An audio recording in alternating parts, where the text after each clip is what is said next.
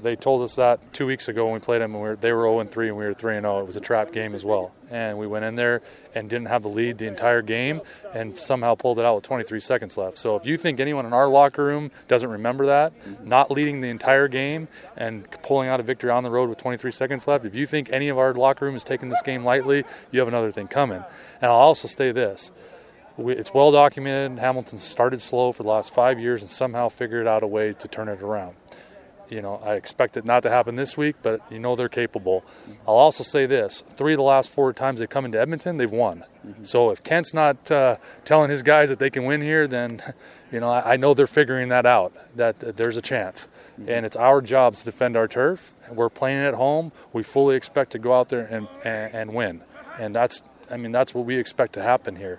We need that to happen. So there is no one taking them lightly. You'd be damn foolish if you're doing that.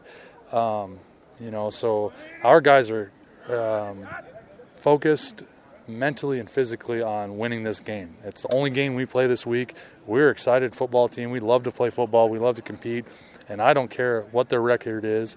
I know they're a professional football team, and they're coming in here to win.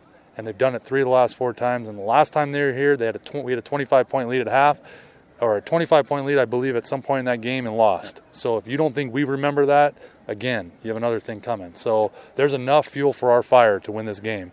It's about us going out and executing and playing at a high level. And if we do that, we'll have nothing to worry about. If we don't, it's going to be a tough game, and, it'll be a hard one for us to pull out. Fully expect to do it, but, again, it's a matchup that everyone else looks at like that, and not one person in our locker room looks at it that way.